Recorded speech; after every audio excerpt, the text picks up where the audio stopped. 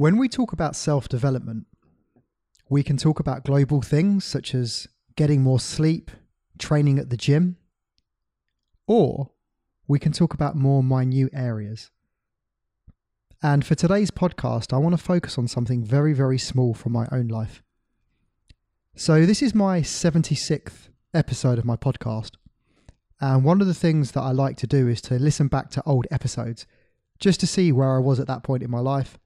And also to listen to the choice of language that I was using, my tonality, and just general areas for improvement.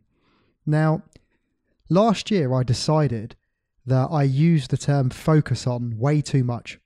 So I decided to get a thesaurus out and I picked out 2 new words to add to my vocabulary. And these 2 words are illuminate and highlight. And if you listen to the last 15 episodes of my podcast, you'll notice that I use these 2 words quite a lot. So I made a decision that, you know what, these 2 words have been great, but there needs to be some kind of overall development past them. So I decided to get my thesaurus out again. And I started to pick up other words that I could use instead, but none of them really resonated with me. I felt like these 2 words really encapsulated what I was trying to say.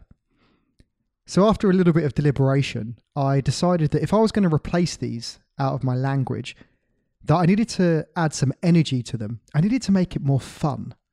Because if it's not more fun, I'm not going to remember to use them. So after a little bit of thinking about this, I decided there's 2 ways in which I can go about this. So the 2 words are illuminate and highlight. So what I can do is I can replace them with either positive phrases or negative phrases.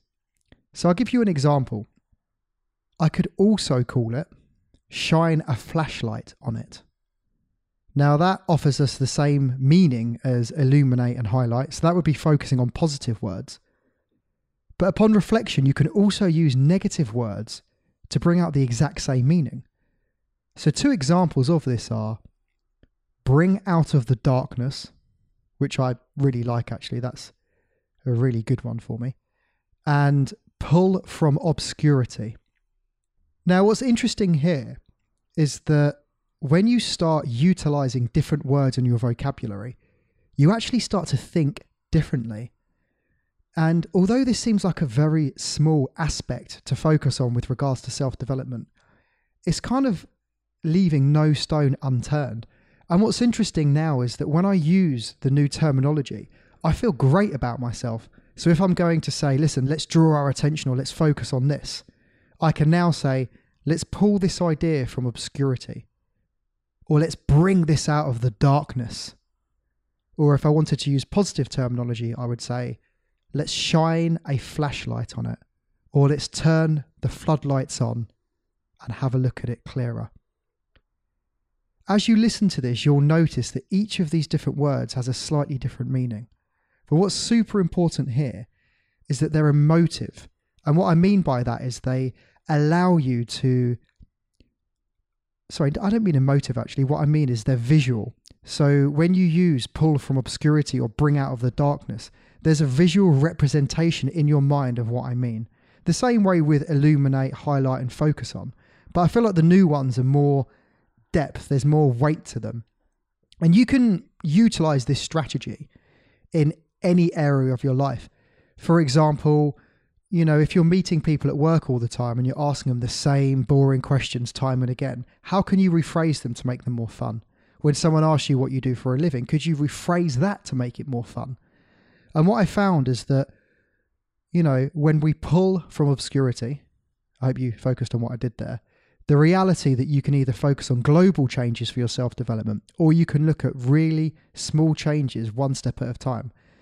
They have an amazing feeling to them and they allow you to just feel great about yourself because you feel like you're moving forward. You know, stagnation is the worst. For me personally, stagnation is the worst feeling. You know, even going back to when I first read Charles Darwin's, what's his first book called? I can't even remember the title of it. It was 1859, on the origin of the species. When I first read that, he actually talks about things in evolutionary terms that aren't used. We don't keep anymore. So evolution rids ourselves of them. And a great way of remembering that is when you're training at the gym. If you don't use your muscles start to wane away through lack of use.